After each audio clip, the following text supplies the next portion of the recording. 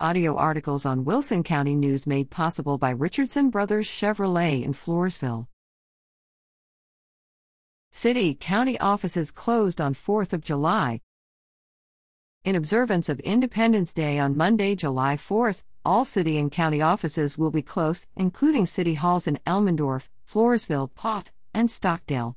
La Vernia City Hall will also be closed on Tuesday, July 5th.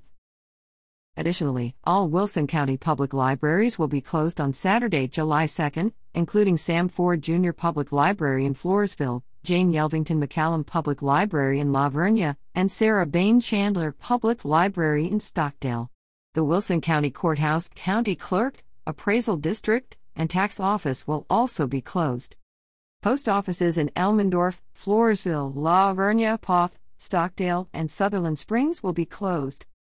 Guadalupe Valley Electric Co-op in La Vernia and Floresville Electric Light and Power System will also be closed. The Wilson County News and La Vernia News Office, located in Floresville, will be closed. The Wilson County News will have early ad and article deadlines on Thursday, June 30th, at 3 p.m. The La Vernia News ad and article deadline is Friday, July 1st, at 3 p.m.